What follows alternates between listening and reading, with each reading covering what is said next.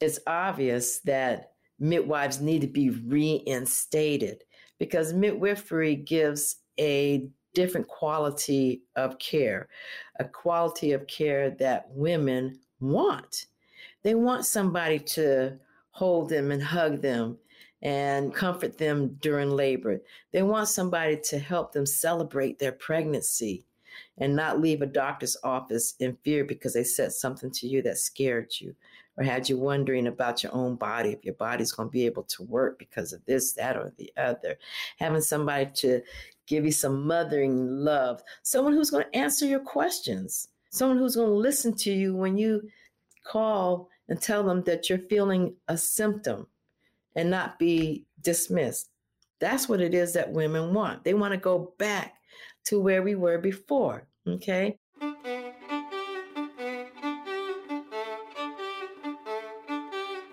Hi, I'm Derek Mills. Welcome to the Glow Podcast. This week, I'm turning the mic over to one of our Glow instructors, Katanya Henderson. She is a wonderful teacher who teaches dance-inspired strength building and Pilates classes. Katanya's mission is to empower the mind and body to bring you closer to your superpowered human self. Underscored by her mantra, "We get stronger together every day." She was born and raised in Atlanta, Georgia, which may give you a clue about the focus of this episode where Katanya interviews her mother, Sarahn Henderson. I'm so honored and grateful that Katanya chose to be in conversation with her mom here on the Glow Podcast. In 1980, shortly after giving birth to the first of 5 children, Sarahn accepted her calling to midwifery. She studied midwifery through the apprenticeship model and since has delivered more than 1,000 babies. In this episode, she shares her journey to learn more about her profession and understand the origins of the Black midwife in America. I also appreciate her sharing her perspective on maternal wellness, along with her vision for the overall pregnancy experience. Please see the links in our show notes to learn more about Sarahn and her services, along with a link to a 50-minute video biography on her website. I hope you enjoy Katanya's conversation with her mom, Sarahn Henderson. All right. I am so thrilled to introduce the listeners at Glow to someone who's very special and close to me in my life. It is my mother.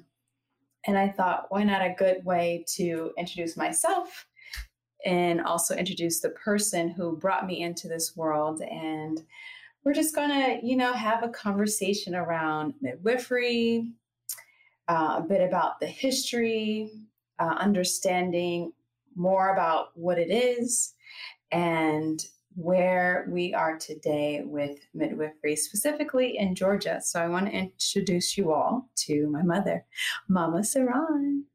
Hello. How you doing, Katanya, and your listeners? I'm doing well, Mommy. Thank you for having me on. Yes, thank you for coming and being available for this. So I wanted to start with kind of getting a history of midwifery.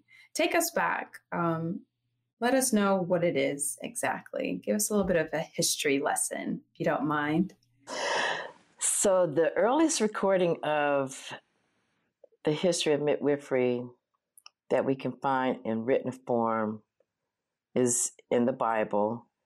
There may be some texts in other books, but I'm going to refer to the Bible since that's the one that I've seen and most people have seen. And in the days of the pharaohs, that was when there were 2 popular midwives named Shiphrah and Puah. And they were the lead midwives in Egypt. And apparently the pharaoh had gotten word that there was going to be a baby boy being born soon, and that this boy child would grow to be a ruler. And he didn't want to have that. And so he summons the midwives to the palace, and he commanded them to make sure that all the boy children that are born amongst the Hebrews, that they're all killed upon birth.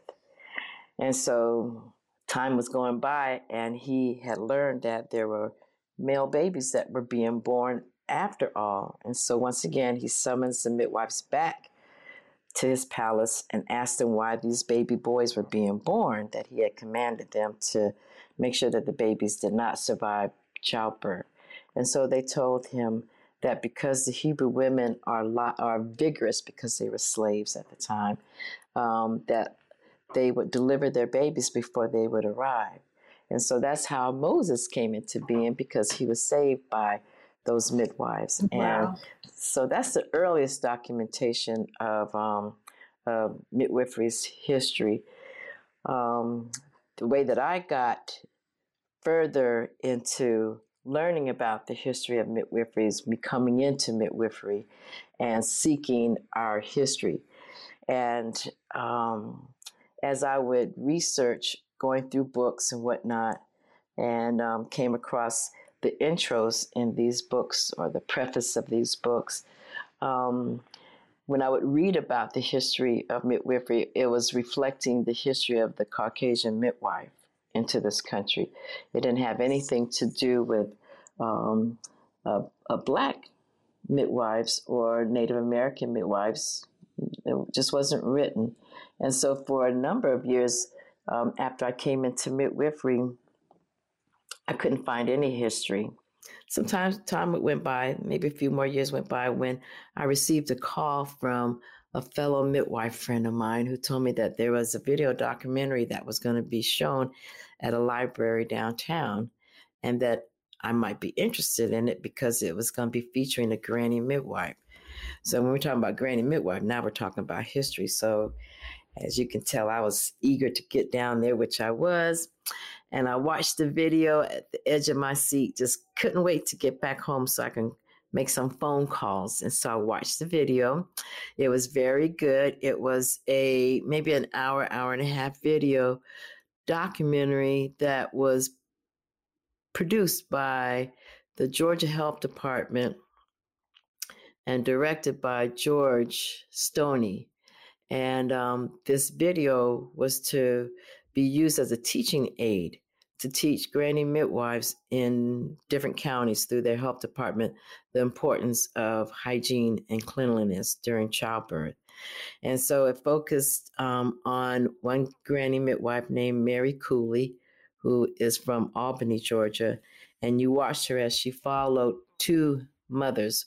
One was lived in the city of Albany, and you could tell that she was, a working class for that time period. This period was back in the 1950s. I think 1952. This film was produced. And the other mother was a poor woman. She was a farmer. She and her husband were, they were farmers and lived in the rural parts outside of Albany. And you watch the difference of how she cared for them based on these mothers. One was well-to-do, sort of well-to-do for a Black woman, and had a wonderful birth, carried full term. You had the other one that wasn't as well-to-do. She was poor, didn't always eat right. She goes into labor early. She delivers this, premature baby. And you see them in the clinics before birth, going through their workshops and watching the doctor as the doctor's examining these women and talking to them about the importance of hand washing and cleanliness. Okay, so that's what the video was all about. And so when I came home, I was excited. I knew that was a door opener to my history. And so when I came home, I immediately called the main hospital in Albany, Georgia, and I had them to connect me to labor and delivery, which they did. And then I spoke to a nurse in labor and delivery, and I asked her, has she ever heard of a midwife there in that county named Mary Cooley? And she said, of course I know Mary Cooley. She said she delivered almost everybody in Albany, but you missed her about 4 years. She's been gone for about 4 years now. But she said, and I told her that I was interested in researching Georgia's midwifery history, especially the Black midwifery history. And so she led me to the health department in Albany and told me to call there first thing in the morning. So I did that. And the lady I spoke to at that office, she told me that I should be able to find all the information that I need contacting the health department in Atlanta. So I contacted the health department in Atlanta and I spoke to somebody. And this lady told me, she says, well, everything that you want to know about Georgia's history is housed in the archives ever since the time that Oglethorpe arrived here. So I said, okay. So for a number of years, I would drop my children off at school. And while they were in school, then I would spend hours and hours in the archives researching, pulling up documents and records and pictures and forms and just all kinds of things. And so I was able to pull up names of people who I suspected would still be living. And so I contacted them one by one. And I told them I was interested in recording their stories. And I told them I was a midwife and that we were continuing on the legacy of midwifery, but we needed to catch their stories. And so I was invited to countless of granny midwives' homes. Me and my partner would travel during the day and sit at the footsteps of these granny midwives and catch their stories. So they gave me their stories, their history, which filled in the gap. So between what I saw on the video documentary with Miss Mary, by the way, this documentary is called All My Babies, and you can find All My Babies on YouTube as well. Okay, before when I saw it, it was on a 16 millimeter reel. So now it's on, you can see it on YouTube. But that was the beginnings. That was definitely the beginnings, because before then, we're talking about a period in time in the 80s when people did not have computers in their houses. Okay, the World Wide Web wasn't even threaded at that time. And so once the World Wide Web came up and we got our computer on our, in our house, then I started publishing pictures that I found. I got permission from the health department to be able to, post these pictures and whatnot, as long as I gave credit to the Department of Archives, I meant. And then I think I just kind of got the ball rolling, because it wasn't until then that the presence of granny midwives were now in the faces of millions of people through the screens, the computer screens. And that's pretty much about our history. But, when I think further back and just put common sense into our history as a whole, we have to go back further than that, okay? Because I mentioned that was in 1952. But see, we arrived here, much earlier than that. And so the midwives, they came along, on the slave ships, during the slave trade period. And these midwives had to have made themselves known to the plantation owner that they were skilled in helping women have babies, because people were having babies on the plantations. And so once a plantation owner identified this particular woman as being the midwife, for his plantation, she was the midwife of his plantation. And a lot of times neighboring plantations did not have midwives. So a lot of times she hired herself out, or was hired out to deliver babies, from neighboring plantations. And of course, this went on for hundreds and hundreds of years. Slavery went on for 400 years, the way that we know it. And so then we come out of slavery. And so now we're moving into post-slavery days, segregation, Jim Crow period of time, where even though Black people were free, so to speak, there were still roadblocks and barriers that kept us from being able to be fully free. One of them being that we were not allowed to have our babies in the hospitals. So at one point in time, I'm going to speak specifically on Georgia. At one point in time, the health department has a recording of over 9,000 midwives just in the state of Georgia. And so when you think about it, when you think about the population of people here in Georgia, people who did not have cars or railroads, railways, or Ubers or anything like that. They walked. And if they were fortunate, maybe they had a horse, but they can only go so far. And so every community had her own midwife. She went as far as her feet can take her to get to a birth in a timely fashion. And so, you have granny midwives that held up our nation, for decades, maybe even 100 years or so, just holding up communities, giving them the best care that they could, considering that we were not allowed to have, our babies in the hospitals. And back in 1929, I think they decided that they could really make a moneymaker out of birthing if they lifted some of their laws and their rules and their regulations and their ways of thinking.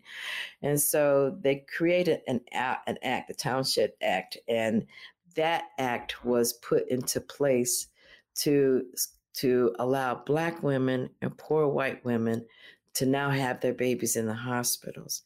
And so there was a deliberate act to retire midwives out of their profession, one by one, county by county, and to now funnel all women into having their babies in the hospital in order to address the maternal and infant mortality rates.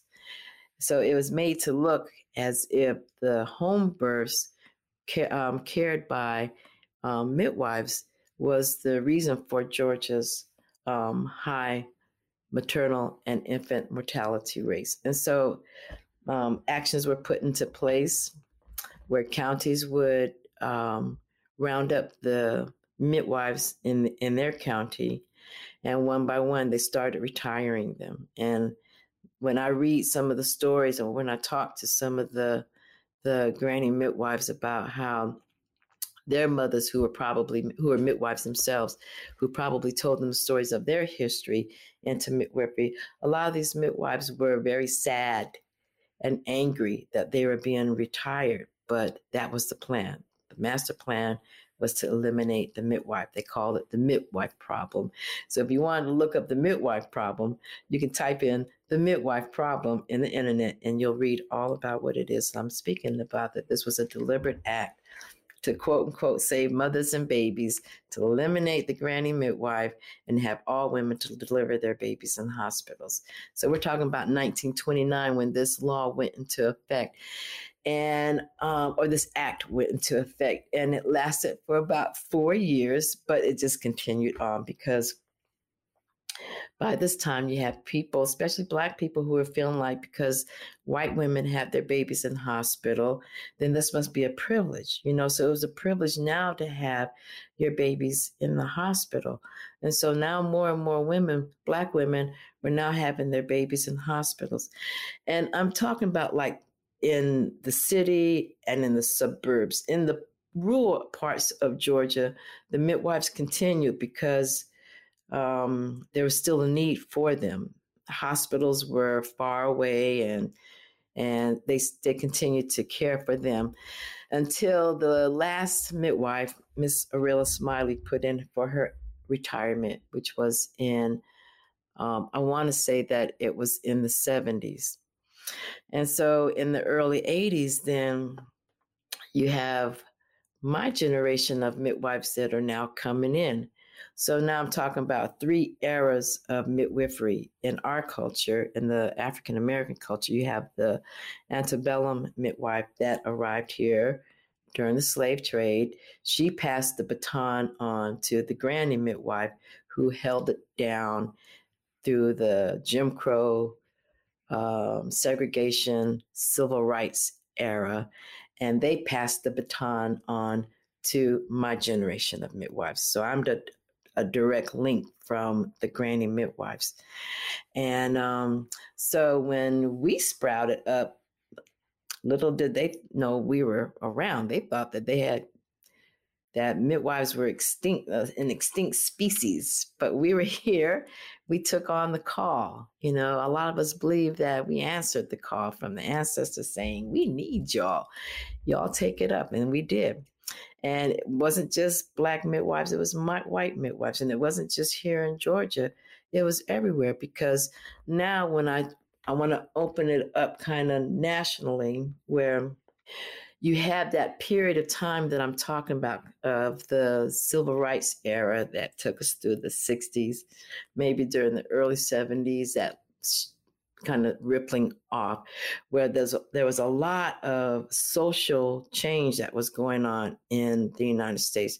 You had the Vietnam War that was going on. Out of the Vietnam War going on, you had protesting groups of people. You had the hippies, you had the Black Panthers, groups like that who were anti-Vietnam War that was going on. We had just come out of women's rights, being able to vote, lib, and all that kind of stuff.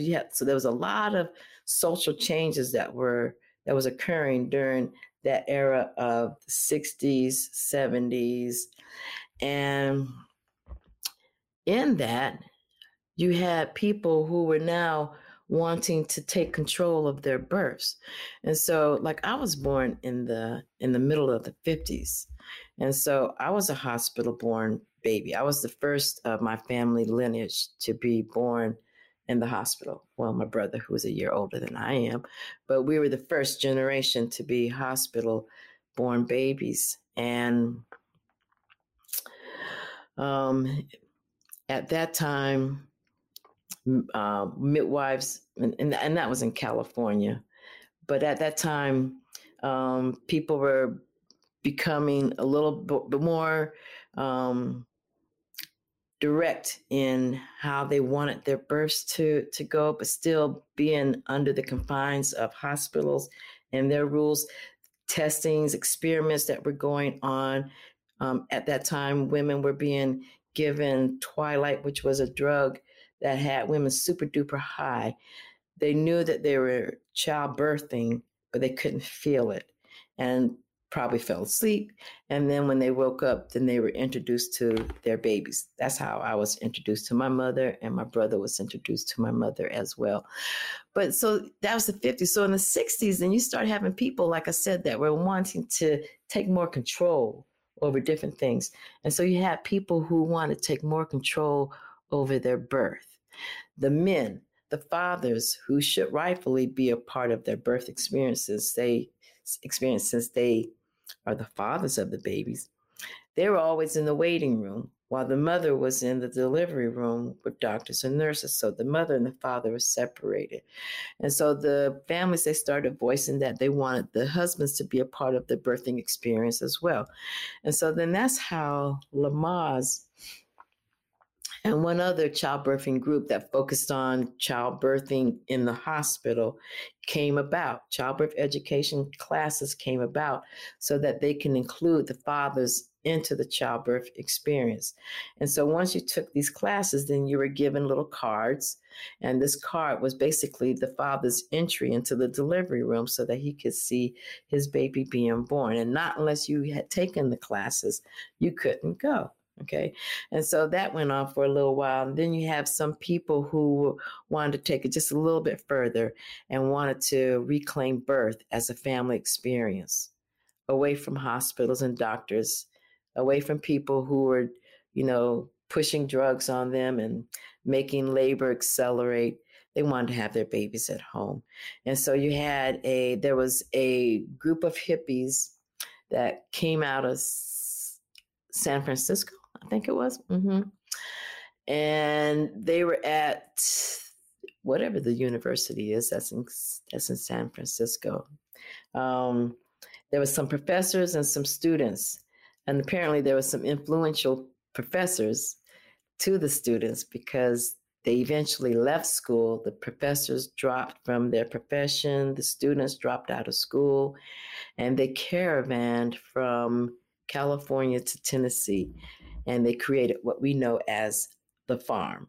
The farm is located in Summertown, Tennessee, and they caravanned in those Volkswagen vans that you remember seeing from the 60s and the 70s, and school buses. They gutted school buses out and created homes in those school buses, and they bought 300 acres of land to create their own community. There was about 300 of them. And babies were being born.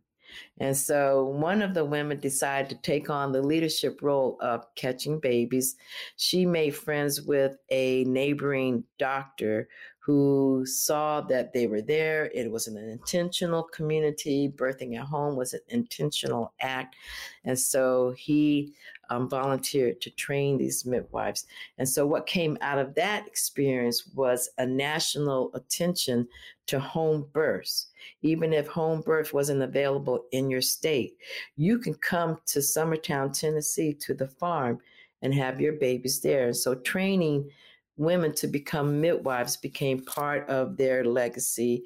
The main midwife who I'm speaking of, Ina May Gaskin, she wrote a book called The Spiritual Midwifery that circulated all throughout the United States, and the attention of the profession of midwifery, as well as the act of having home births, was gaining popularity all over the United States, including here in Georgia.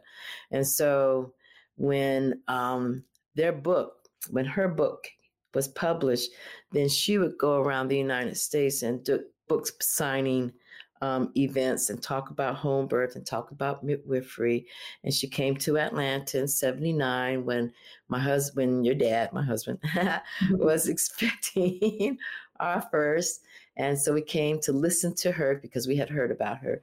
So we came to listen to her speak. And there was another woman who wrote a book called Special Delivery.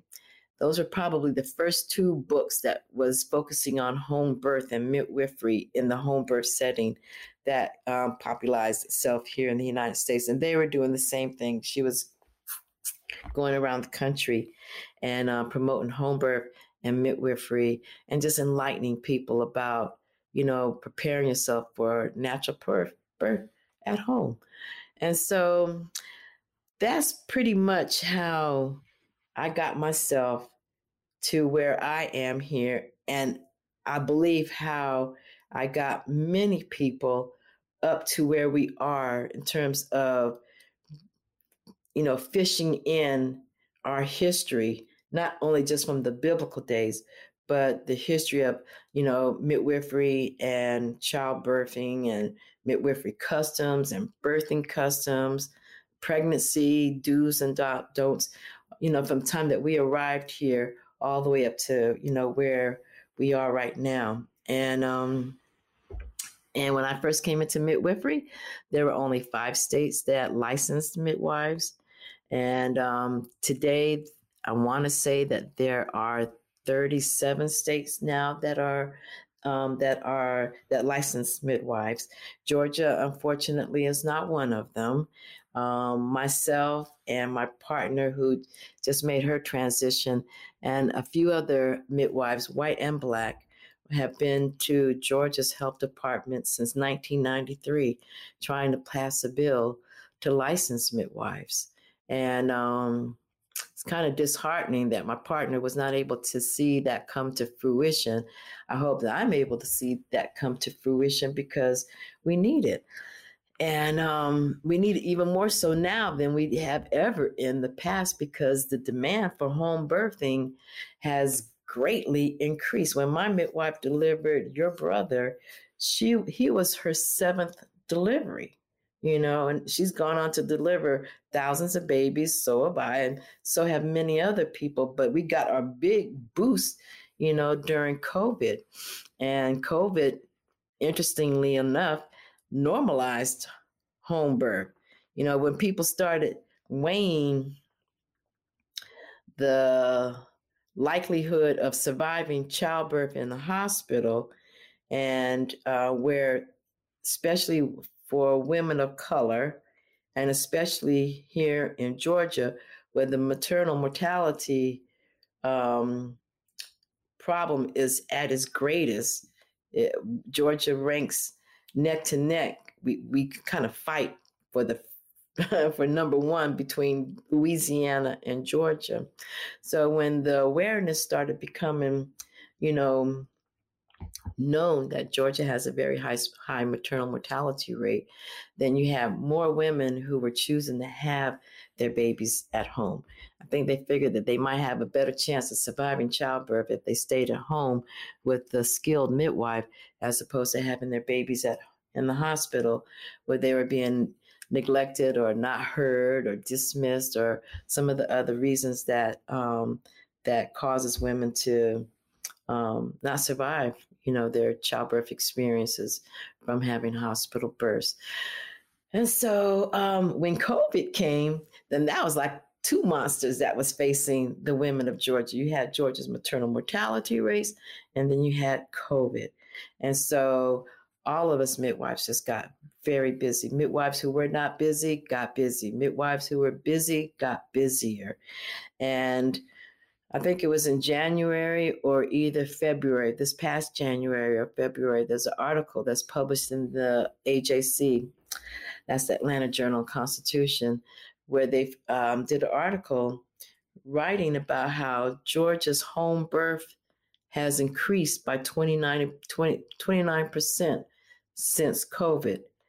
And so what's happened is that we have a supply and demand imbalance now. There's a greater demand than there is a supply of midwives, okay? And so once again, this year, we were down there at the Capitol trying to make it known that midwives need to be re-sewn back into the fabric of maternity health care, into the maternity health care system here in Georgia. She did a great job for 400 years, not only delivering babies of her own kind, but delivering white babies as well. When you look at the maternal mortality rates from the 20s up to the 20s, especially like right around that 1929 period when they decided to extinguish midwives. When you look at that period of time and measure the amount of maternal and infant mortality and the purpose for them retiring midwives, and you look at 2022 and you see that our maternal mortality rates are higher now than they were then, and that our infant mortality rates are still about the same. We always kind of edge like around 4th and 5th in the nation of having the highest infant mortality rate. Mm-hmm. So when you look at those numbers of then and now, then it makes you ask yourself, what happened? If you eliminated the midwife because she could have been one of the reasons for Georgia's maternal mortality rate, then what's the excuse today? Mm-hmm. Why is her life being sacrificed more now than then? So apparently the system has failed us during that period of time from 29 to 2022. And so it's obvious that midwives need to be reinstated because midwifery gives a different quality of care, a quality of care that women want. Mm-hmm. They want somebody to hold them and hug them and, comfort them during labor. They want somebody to help them celebrate their pregnancy and not leave a doctor's office in fear because they said something to you that scared you or had you wondering about your own body, if your body's going to be able to work because of this, that, or the other. Having somebody to give you some mothering love, someone who's going to answer your questions, someone who's going to listen to you when you call and tell them that you're feeling a symptom. Mm-hmm. And not be dismissed.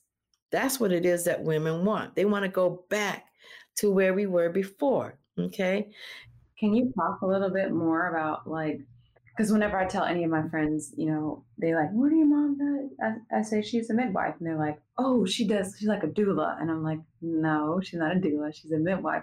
Can you just explain a little bit more, what would someone expect? Walk us through what it is to be a midwife. What does that look like? What type of experience is that? And how is that different from being a doula? Okay, so I want to kind of go just a little bit more deeper and give some more clarity for your audience. So there's different layers of maternity care providers during the pregnancy, okay? You have your childbirth educators who are going to prep you and teach you about what to expect, how to take care of yourself during your pregnancy, how to prepare for birth, breastfeeding, newborn, and beyond. So she provides you with all your education and your knowledge. Then you have a doula. A doula is somebody who is trained to offer support during labor. She's there to breathe with you, to rub your back. She's there to pull out some of her tricks out of her trade, meaning that, she has some tricks that can help get a baby moved from one position to another position. She's there to do that. She's there to help, to facilitate, to comfort, to reassure both mother and the father. And especially in the hospital setting, she's there as an advocate because she knows the medical lingo. And so if a doctor comes in or a nurse comes into the room and they're saying something that's over the head of the mother and father, then she can interpret what it is that they're saying and help them to, make some decisions about the course of their labor. A midwife. So you have different tracks into midwifery. You have your nurse midwifery track, and who primarily delivers babies in hospitals and in birthing centers, and in some states even at home. And then you have your community midwives. Your community midwives come directly into midwifery either through an apprenticeship program or through another program that's not a nurse midwifery program. A nurse midwife is a nurse first. She goes 4 years of nursing school. She gets that taken care of, and then she gets her master's in midwifery. So she goes to a graduate school to get her degree in midwifery. She's clinically trained, and she is trained under the medical model, okay? The community midwife who now can go to schools, because now that things have progressed, decades have gone by since when I first started, like in the 70s, 80s, 90s, it's gained popularity. There's schools that are now up that are running midwifery programs for women who want to be home birth midwives. And that can take both of them can take anywhere between 4 and 6 years. Some people might do it a little, shorter than that in a home birth setting. It's usually 6 years for a nurse midwife because she goes through 4 years of nursing school and then 2 years of midwifery school. And in that midwifery program, that 2-year midwifery program, she's getting some of her clinicals, but she's getting some clinicals afterwards as well.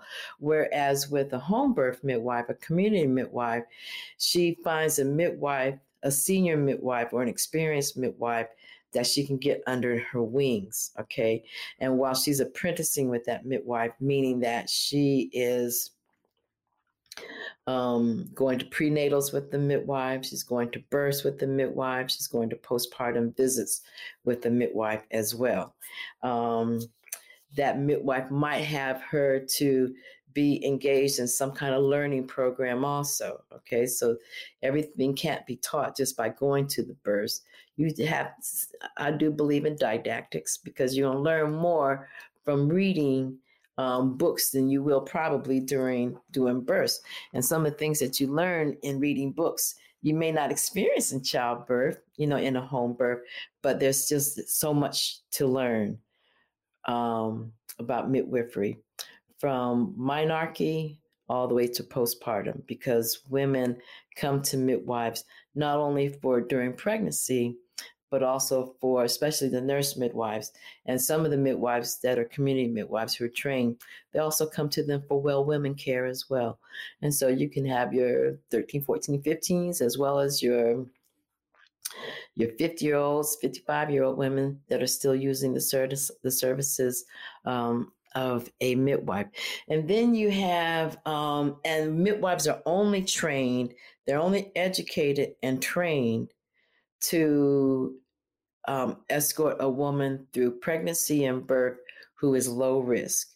If a mother is considered high risk, then she will go to the OBGYN, or if a low risk mother is with a home birth midwife or a nurse midwife, but she becomes high risk, then it's the role of the midwife to be able to recognize and then to refer her to an OBGYN where they can do either collaborative care or whether she might become the OBGYN's patient, depending on the severity or the type of challenges that the mother might be experiencing. So midwives only work with low-risk mothers, meaning that they're healthy and they're not showing any signs of any problems during their pregnancy, and we're not anticipating any births. I mean, in any problems. We're trained to be able to recognize problems, whether they're problems that occur during pregnancy or during birth or after birth, and also trained to know when to refer out. And then if we have to refer out, then we refer out to an OBGYN. So an OBGYN is a doctor. OB means obstetrics, delivering babies. GYN is gynecology, where all your well woman care takes place. And their education takes longer. I think they're in school maybe about 10 years. And they pretty much work in hospitals, and they are trained to deliver babies, whether they are coming from low-risk mothers or high-risk mothers. They are trained to perform cesareans. Midwives don't. They deliver babies through forceps deliveries as well as vacuum suctioning. Midwives don't. And they perform cesareans when necessary, and midwives don't. Okay, so they take care of more high-risk people. And then you have the perinatologist, where he focuses or she focuses on maternal and fetal health during the course of the pregnancy. So if you have a mother that has become high risk, then he's a high risk physician. He's an OBGYN that focuses primarily on high risk mothers. And he has all the tools and the gadgets in his office to monitor the baby and do surveillance on the baby. They do tests, they do ultrasounds, all kinds of things. But he's not the patient's doctor. He's been referred to by the OBGYN. He performs whatever it is that the doctor is seeking that could be problematic, and that he sends all of his findings back to the OBGYN, and the OBGYN continues to deliver the baby. So those are the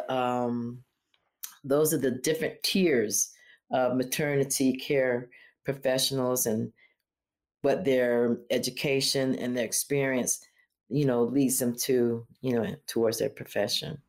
So can you kind of walk us through what is the experience of a home birth? I mean, as a midwife, but then also because you've also delivered all of us naturally at home. Can you just talk a little bit about that?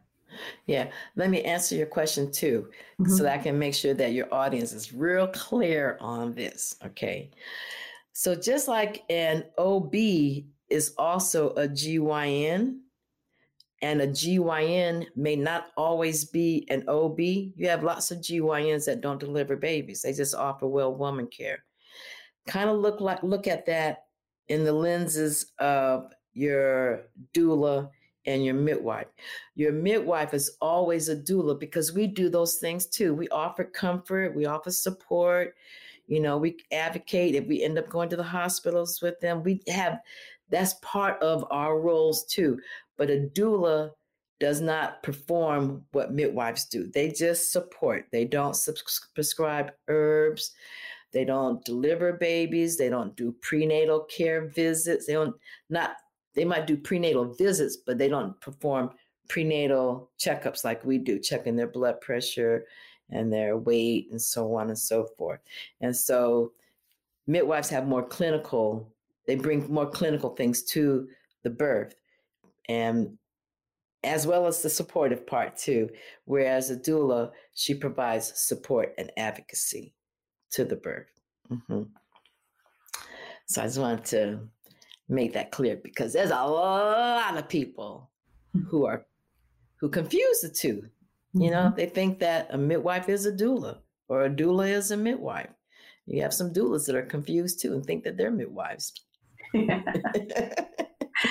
So just to take it back, can you just talk us through what it is, what that experience is like as a midwife in home births, as well as a mother that has experienced home births? Mm-hmm.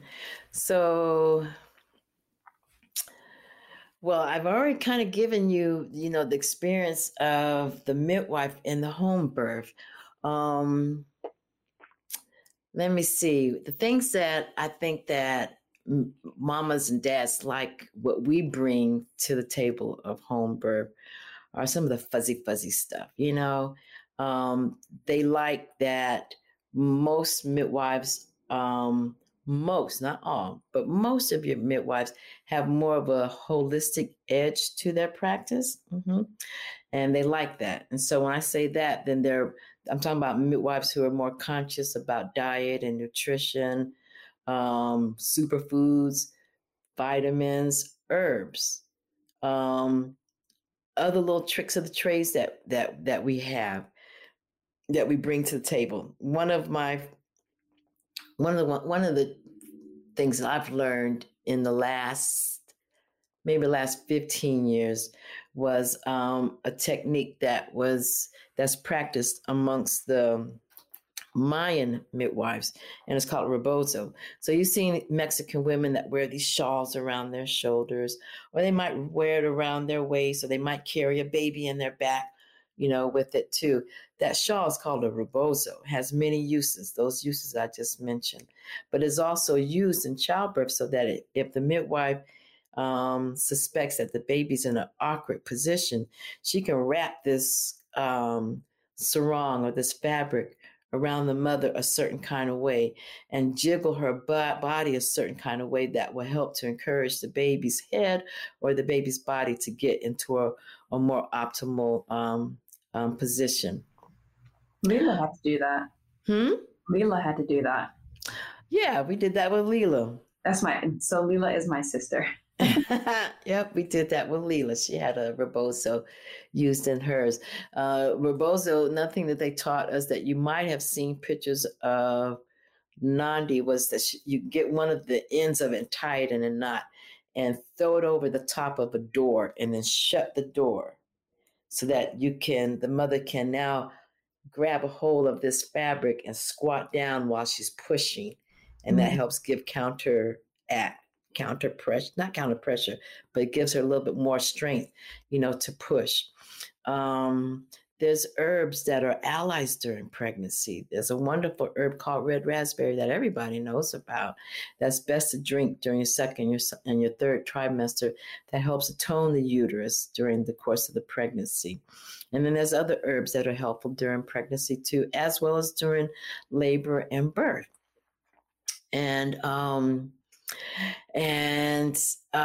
women like that. They gravitate to that because a lot of them are trying to live holistic lifestyles themselves, or at least want to bring their babies in naturally. So the least medicines or over-the-counters, this, that, and the other, that they can get their hands on to doing something that's natural, then that's what they're seeking. And we bring that too. We bring massage. Massage hands-on has always been a part of midwifery practice, massaging the back and the shoulders, the feet, just bringing comfort to the mother. A lot of women have gained interest in the popularity of water birth. This is something that midwives bring to the table in home too. And it's not like water takes away the pain, but it takes that edge off of it that makes women who've experienced birthing out of the water previously at a different birth and now are experiencing having their baby in the water. They'll tell me, "Oh, I can't do it any other way. This was definitely the one." For me, it wasn't, though, because it really depends on people. When I made an attempt to do a water birth with Leela, that's when water birth was just buzzing around. That was you could hear people, I could hear people talking about it like around the latter half of the 80s. But I wasn't promoting it because I hadn't done them before. And so, and even with Leela, because Leela was born in 89. And so I tried, but when it came to pushing, it just felt like I couldn't get the right push to get her out. And so I got out, out of the water. She was a big baby, so she was hard to push even out of the bed, out of the water. It would have been hard either way, but I got her out. But you do have women that, choose to have their babies, in the water. And for many of them, they just love it. They just love it, love it, love it, love it. Those are things that you won't have a doctor. Doctors don't bring this to, your birth experience. You mean doctors in the hospital? In the hospital, yes. Yeah. Mm-hmm. And so, me coming into midwifery, when I came into midwifery, home birthing was still a little whisper. It wasn't like amplified like how it is right now. But, I was directed to, you all's midwife. You all's midwife is the same midwife who delivered all 5 of you all. And then after I had him, 6 months later, she had her baby. And she invited me to her birth. And so I went to her birth. And it was that night after she gave birth that she invited me into midwifery. And her birth was kind of magical too, because when she was born, when she gave birth to her baby was born, he looked like a Smurf. And the midwife, she was trying to, get the baby to cry, but she couldn't get the baby to cry. And so she panically gave the baby to Nasra and told her, you need to talk to your baby. Let your baby hear your voice because your baby's not responding to me. I remember those same words right now. And at the time, my midwife, she was Muslim. And so she whispered the adhan into the baby's ear. That's a prayer. She whispered a prayer to the baby's ear. And then all of a sudden, the baby took a deep breath and went, "Wah!" And I was like, wow. Magic. Oh, that was magic. That was a miracle.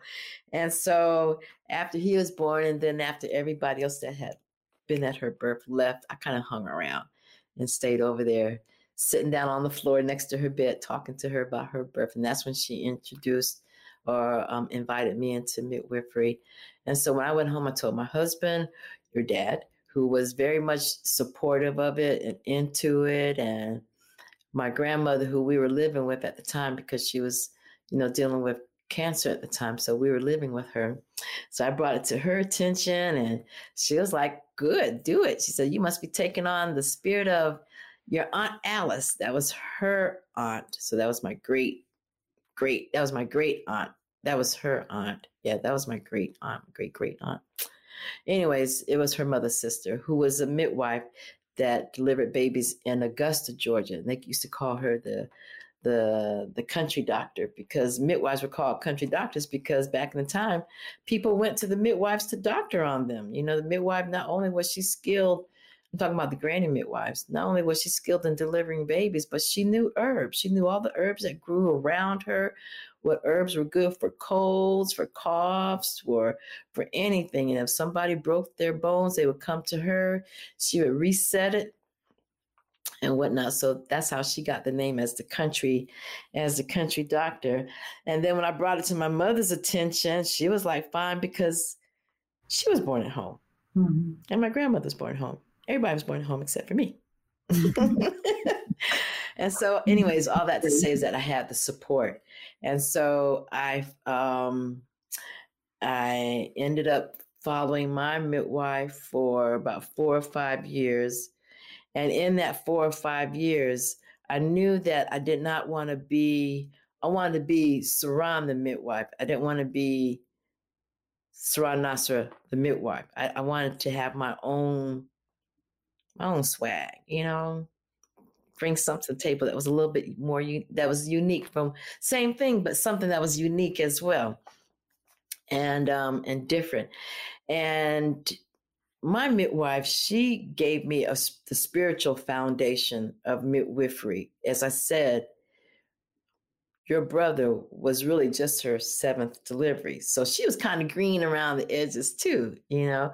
And so both of us made it a point to volunteer at our charity hospital, which we call Grady Hospital. And we signed up to be volunteers in labor and delivery. And that allowed us to get a scope of birth, another scope of birth, a medical model scope of birth. For me, it gave me an idea where my parameters were. And it also introduced me into being a doula, because sometimes there would be women there, teenage girls. The youngest girl I ever saw there, she was 12 years old, in labor, nobody there, no boyfriend, no best friend, no mommy, no auntie, no grandma, no nobody. And she didn't even know she was getting ready to have a baby, you know? And so all that year was a good learning experience, but I also started reading more. I wanted to read more, and I wanted to know more and more and more and more and more. And so now we're talking about a period of time where conferences were popping up, midwife conferences were popping up. And so I would go off to these conferences to learn skills and pick up some theory and whatnot to invest in me, Sarahn, the midwife. And I wanted to learn how to do stitches. My midwife didn't do stitches. I wanted to learn to do stitches so that if I had a wonderful birth experience, I didn't want to have to send the mother to a hospital just to get stitched. If I can learn how to do stitches myself. And so I would do things like that. I wanted to learn how to control bleedings and hemorrhages. And so there's some things I learned along the way also to learn how to control hemorrhagings and things like that. And so there's, because of COVID and because things have, teachings have become more electronic and digital with Zoom and other platforms similar to Zoom.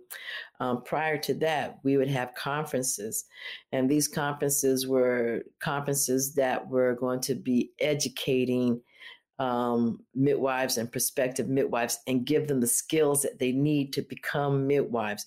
And so that's where I got some of my skills from as well. You know, almost every year, every other year, if there was a conference that was coming to town or somewhere else and they were offering workshops on skills I felt like I needed, then that's where I would, you know, go and get. And that's the way most of us did. But like I said, now too, there are schools that are now up where people who are interested in being home birth midwives, that they can go and get bachelor's degrees, where they can get master's degrees, and bring whatever it is that they're learning to the table. Now, when a woman is preparing herself for home birth, this is what I tell people when they call me and they think that they want to have a home birth. I tell them that this is something that their great grandmother did. Okay, probably not their mother, and maybe not their grandmother. And depending on their age, maybe not their great grandmother either, but definitely their great grandmother. So I tell them, I said, so you want to step into the shoes of your great grandmother. So if you want to step into the shoes like your great grandmother and have your baby at home, then you have to be like her 100%. Okay, so we're going to start off first with food. Okay, we're talking about a time and period where there was no Zaxby's, no McDonald's, no Kroger's, no Whole Foods. The food that you ate came from the earth, probably in your backyard. Okay, and what foods that you didn't have, or what eggs you didn't have, or what meat you didn't have, you probably bartered that off, or she probably bartered that off with her neighbors who did have chickens and pigs and cows and whatnot. And that's how she ate. She ate organically. She did not have to concern herself with salmonella and E. coli or anything like that. She ate animals, whether it was beef or whether it was chicken, that were not inoculated with growth hormones and antibiotics. Okay. So you have to do that. Okay. And these animals that she ate, the meat that she ate, they didn't eat off of, they weren't in stalls where they ate cow chow and pig chow, and they ate the grass off the earth or whatever leftovers that was thrown out to the chickens from the night before or to the pigs that was, from meals from earlier in the day. And so you have to do that. Okay. I said, because these Zaxby's and Burger Kings and whatnot, they're not part of the healthcare system. They're part of the healthcare system, but in another way. Okay. And they're not going to provide you with the nutrients that your baby needs as building blocks. Okay. So you're going to have to look at your diet. Now I want you to think about your great great grandmother's physical fitness during her pregnancy. Okay. We're talking about a time where people did not have cars, or maybe few people did, but more than likely she didn't have a car. And so whenever she went to church, she walked. Whenever she went to the general store to pick up her flour or her bread or whatever she needed from there, she walked. Even if it was an all-day trip to walk miles and miles there and socialize for a few minutes as she saw people in the store or whatever, and then walk miles and miles back. Okay. The food that she grew, it still required getting out into the garden and weeding and watering and planting and harvesting. So she was physical that way. The clothes that she had on her back and her husband's and the children, she hand washed those things, rinsed them out, wrung them out, hung them out. And so she was a lot physical than today's woman. Okay. Most of today's women, not all, but most of today's women sit most of the time. They get up in the morning, they make breakfast, they sit down and have breakfast. They get in the car, they sit down and go to work. They go to work, sit down at the desk and work until it's break time or until lunchtime. And then they go sit down and smoke a cigarette or go to lunch break and eat lunch sitting down, and then come back to the office and finish working sitting down. Work is over with. She gets back in the car. She sits and drives home. She goes home. She takes off her clothes, rinses off a little bit. She cooks and sits down and has dinner. And then she puts the dinner away, whatever's left over rather, and the dishes away, tidies up. And then she sits down and maybe watch TV and talk to her husband or family for a little while. And then they go to bed, So to have your baby at home takes another level of preparation. You just can't say, and you just can't come to me and say, oh, I want to have my baby at home because of COVID. Okay. Now, are you willing to work towards having your baby at home? Well, what do you mean? That's what they don't get it, And then I tell them, I said, this is the way that you need to eat. This is the way that you need to rest. This is the way that you need to exercise. You need some kind of prenatal fitness so that you can condition your body, get your body prepared for it. It's like no football player, no basketball player, no dancer, no gymnast is going to get on the stage or get on the field without prepping their bodies first before their first game or before their first appearance.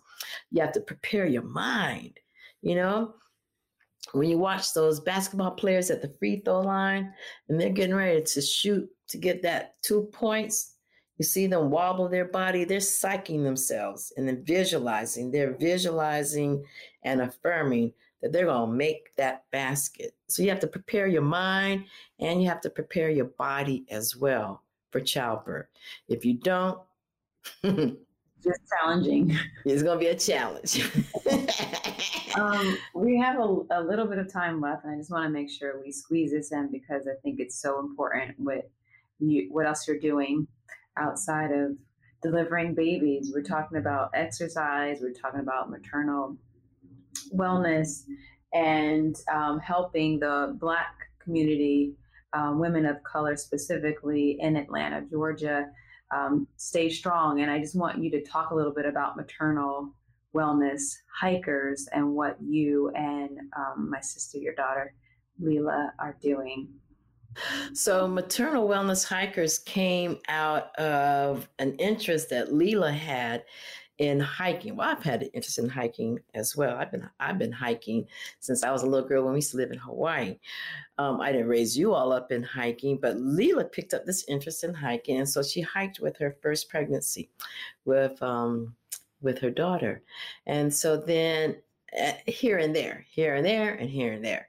But then when she became pregnant with her second baby, then you and myself and a few other friends of yours and Leela's, we went hiking.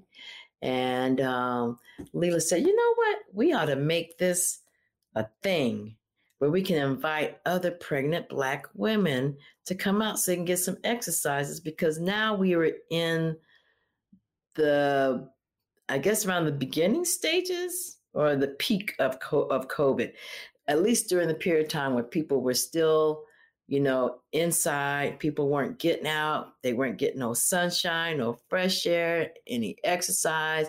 Pregnant women, especially, or in addition to. And we were like, yeah, because this would give women a reason to come out and get some exercise. And so we started doing this about 2 years ago. And in it is like it's organically growing on its own, and different things are coming out of it on its own. And so what we decided that we would do is that we would make it like a mini MINI childbirth education little session that we can include in there during our water breaks. So everything about our hikes are intentional. Our purpose of Maternal Wellness Hikers is to, in our little small capacity way, but in a big way, to help reduce the numbers of deaths in maternity care with mamas and babies. We're doing that by getting families to come out and get some exercise and also get some education, some learning. And so what we do is that every other hike, we invite Black birth workers. These might be midwives or doulas or childbirth educators. They can be prenatal fitness people, people who specialize in maternal mental health. Nutritionists. We have different people that will offer some kind of information or products to mothers that's going to make their maternal wellness even better, more healthier. And they come in during our water break. And so during our water break, they come and they speak for about a half an hour. And then there's about 10 minutes of Q's and A's. And while people are listening to who our presenter is, then they're also snacking on snacks that we provide for them. And that's intentional too. It's intentional because we are trying to teach people that there are health, that they need to incorporate healthier eating habits. Okay. That's going to be part of reducing our rates, because when you look at the maternal mortality rates and the reasons or the causes of them, and you separate some of them, what's the hospital's problem and what's the mother's problem? What is it that she can focus on in terms of her lifestyle and in terms of her eating habits? And when you think about hypertension, when you think about gestational diabetes, when you think about preeclampsia, these are all deep rooted into poor lifestyle habits and eating habits. And so coming out to walk is giving them the exercise, but also we create our own signature trail mix. And the trail mix is deliberate, as I said, because it provides protein and iron in it. If there's protein in your diet, then you can help reduce the chances of developing preeclampsia. If you eat the dried fruits that are in there, you can help to boost up your iron intake, because dried fruits and dried berries are high in iron and the nuts are high in protein. So we put together a select ingredients of dried fruits and berries and nuts to show people that there are healthier, yummy alternatives to Lay's potato chips and to candy bars. Okay. And so our hikes are intentional, again, because It gives an opportunity for people to meet other people, to network, to to to be in touch with resources that are available here in Atlanta that they may not have been in contact with before. They build camaraderie between themselves, the expecting couples, and then the educational component that we add to it during our water breaks. And so our goal is to help, again, in our way, to bring down the numbers, or not to be a part of those statistics, one hike at a time, one family at a time. And so it's not just for pregnant women, it's for pregnant women and their partners. And we encourage them to bring their supporters out, because they need support. You need support during pregnancy. It's good to have people that you can talk to and ask questions, about your pregnancy, about your birth. So if it's your mother, we've had grandmamas to come out, granddaddies to come out, siblings to come out, and then we've had other birth workers. We invite other birth workers to come out there so they can make themselves known to people. At one point, I used to be really selfish. I'd be like, they can get all from me. But I realized that we are in a big city with a lot of people who need a lot of help.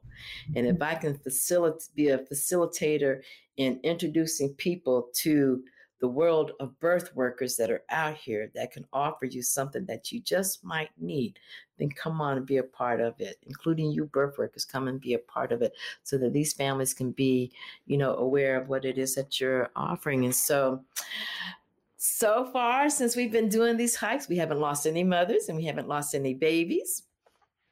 Not everybody's a home birther, and our hikes are not just for home birth. Our hikes are for Georgia's women, because we're addressing Georgia's maternity health care crisis. Okay, so whether a mother's having her baby in the hospital, a birthing center, at home, with a doctor, with a nurse midwife, a home birth midwife, is for all mamas.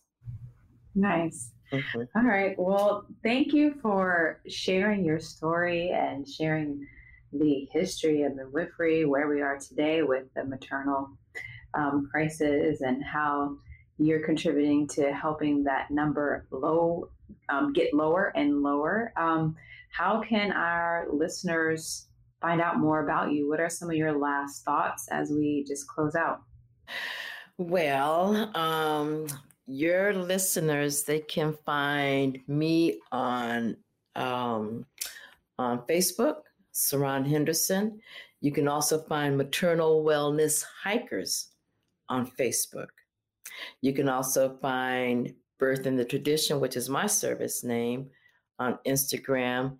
And you can also find Maternal Wellness Hikers, it's an S at the end, Maternal Wellness Hikers on Instagram as well. I don't tweet, no tweeting, and I haven't gotten to that TikTok thing yet, but I'm going to get to that TikTok. But right now, through Facebook and through Instagram. And my last thoughts to your audience would be, don't fear childbirth. Our country causes mothers to marinate in their pregnancy in fear, to keep them from being able to enjoy their pregnancy.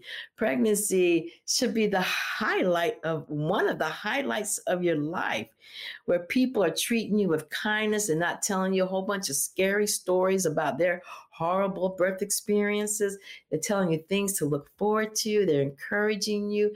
You want to have doctors that are, giving you good, reports about your pregnancy. But that doesn't happen a lot, because a lot of women have post-traumatic birth syndrome from previous births that traumatized them. And they'll come up to you and they're going to tell you about their birth story, not to scare you, but they're still processing it. They haven't finished processing it. They're still hurting. And so if they can share it, they don't realize that they're scaring you. They're just trying to purge through it, So you got to protect your ears, okay? You have to create this invisible cocoon around you so that when people want to come at you with their scariness, whether it's a doctor or whether it's, somebody who had a bad birth experience, you want to bounce off. Don't let it settle in you. Every birth is different. I have 5 children, and all 5 of my pregnancies and births were different. That's their story. Be the author of your own story. But first, you got to start by taking good care of yourself. You're bringing life into the world. Treat that life as if your womb is the garden of your baby's soul. Okay? And the fertilizer that you're putting in there is of the best ingredients: the water, the fresh fruits, the fresh vegetables, the best of proteins, the best whole foods. That's the baby's fertilizers. The prenatal vitamins that you get, and read books that are going to uplift you, that's going to prepare you for childbirth and breastfeeding, and breastfeed your baby. You all get into breastfeeding your baby. That's the next movement that's happening too. You see all this breastfeeding stuff on Instagram and on all these social medias, just trying to get that normalized. I want to say that during the 50s, when I was being born, at that time, they were discouraging women from breastfeeding their babies. They would give the mothers a shot. It would dry up her milk before she left the hospital, and she got her formulas. And so you have a couple generations of babies that are formula-fed babies. And so you have these new mothers, you all who are growing up, having babies, who have mamas that don't know how to support you with your breastfeeding because they didn't breastfeed, okay? And so she's going to be real quick to say, well, you don't know how much the baby's getting. Why don't you just give the baby some formula? We can measure, how many ounces it is. But you see, we're in a formula shortage right now. And if those women were feeding their babies the food that God intended on these babies drinking, then they wouldn't, those people who are worried about their babies and the lack of formula that are out there, that would not be a conversation. You all prepare to breastfeed your baby. Feeding your baby breast milk is the best milk for babies. It's the best milk. Breast milk is the best milk. Slogan. Well, thank you so much, Mommy. You're welcome. It's always a pleasure, and it excites me listening to all of your words of wisdom, words of experience. And I hope that, I know that all of the audience and the listeners will take a few big nuggets and store it in them. Yeah, golden nuggets. Thank you for having me on. I hope that your audience does go away with some good nuggets to hold on to. And again, they can find Birth in the Tradition on Instagram and on Facebook, and Maternal Wellness on Instagram and Facebook. Okay. I'm proud of you too. Oh, thanks, Mommy. Thank you to our entire team behind the scenes at Glow. I'm so grateful for your care and commitment to serving our members around the world. Thank you to our teachers for so beautifully sharing your gifts and talents. I'm also grateful to our lovely community of Glow members. You've supported us since 2008, and because of you, we get to continue to do the work we love. It's the combined support of our team, our teachers, and our community that grants me the privilege to continue to bring you the Glow podcast. Thank you to Lee Schneider at Red Cub Agency for production support. And the beautiful music you're hearing now is by Carrie Rodriguez and her husband, Luke Jacobs. And remember, take care of yourself because our world needs you. Thank you for coming on this journey with me. You can find the Glow podcast on Spotify, Apple Podcasts, or glo.com/podcast, or wherever you listen to your podcasts. I'm Derek Mills.